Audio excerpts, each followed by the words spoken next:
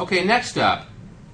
This one is pretty interesting, I think, because it's a Timken company. Ticker is actually TKR, which is an abbreviation for ticker, so they were there pretty first, clever. Yeah. The valuation catches my attention. 4 times EBITDA. Again, that's 25% cash-on-cash return. Now, certainly it's before you put money into CapEx and interest and taxes and all that, but we can think of that as a little bit of a cash flow yield before we reinvest in the company, and pre-tax certainly. But that would be 25%. That's pretty compelling when the Treasury's at 1.5 or wherever the hell it is. Timken, the PE on this thing is 7. So again, and the stock's down from 60 to 40. So do your homework. Somebody thinks something's going very bad. Although when I look at the estimates from the analysts, they all came down between 20 and 25% 3 months ago and 6 months ago. So that's old news now, but that explains why it went down. Something went bad. It could be Europe and the potential for a decline there. But these guys make something so fundamental that, again, in the theme of needs not wants, when you're in a period of uncertainty, they make bearings, which are the little BBs that go in all wheels so that when the wheel turns, it doesn't scrape against the axle. You got little round spheres in there. Each one can take about, it depends on the device or the vehicle, but tons and tons of weight. These are the real heavy lifters of industry. Any wheel that's carrying any weight, these little bearings are in there. And I think Timken, it doesn't say here, I think they have like a 80% market share or some crazy thing. Go figure that out, but my impression is that it's very high and that they don't lose customers. So when rates are low, annuities have a ton of value, and I think they have that. They put up pretty good returns, not as good as Intel, but recent years, 10% return on assets. They leverage it into the upper teens, low 20s on equity. They've got 25% debt to cap. That's not too bad.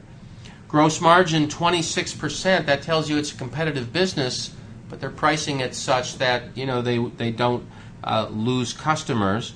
They still manage to put up an EBITDA margin that's 18%, and having a low gross margin, high EBITDA margin suggests to me that they have a lot of secret sauce inside, logistics and such, to get their asset turnover up, and that probably is a competitive advantage.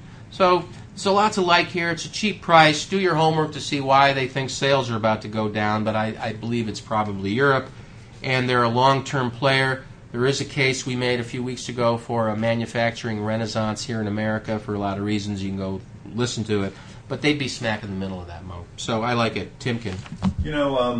I'm not going to focus entirely on technical stuff for this show, but there's another interesting technical trend.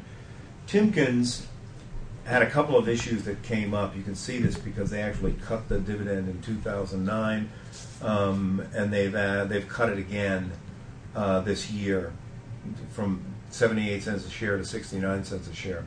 And as a result of that, good news, bad news, good news, bad news, the stock has round-tripped investors 2 times since 2009. But each time that it's more or less round-tripped, the bottom has been a little bit higher. So when you interpret that technically, what you're saying is you're having the stock is taking off, correcting, taking off, correcting. Every time it corrects to a progressively higher level. So technically, that's what's happening with this stock. What I want to know more about, and I don't know the business, is what happened in 2010, 11, and 12 when their dividend went from 50 cents to 80 cents, and now it's back down to 70 cents. Is there a way that I can figure out what's going to happen with that number? Is that reflective of the business? And is a 2% dividend yield safe? So another dividend-driven, I'll take a look at that. Well, it's a 2% yield. So, right. But the dividend's been so variable for the last couple of years that it goes back to 45 cents a share.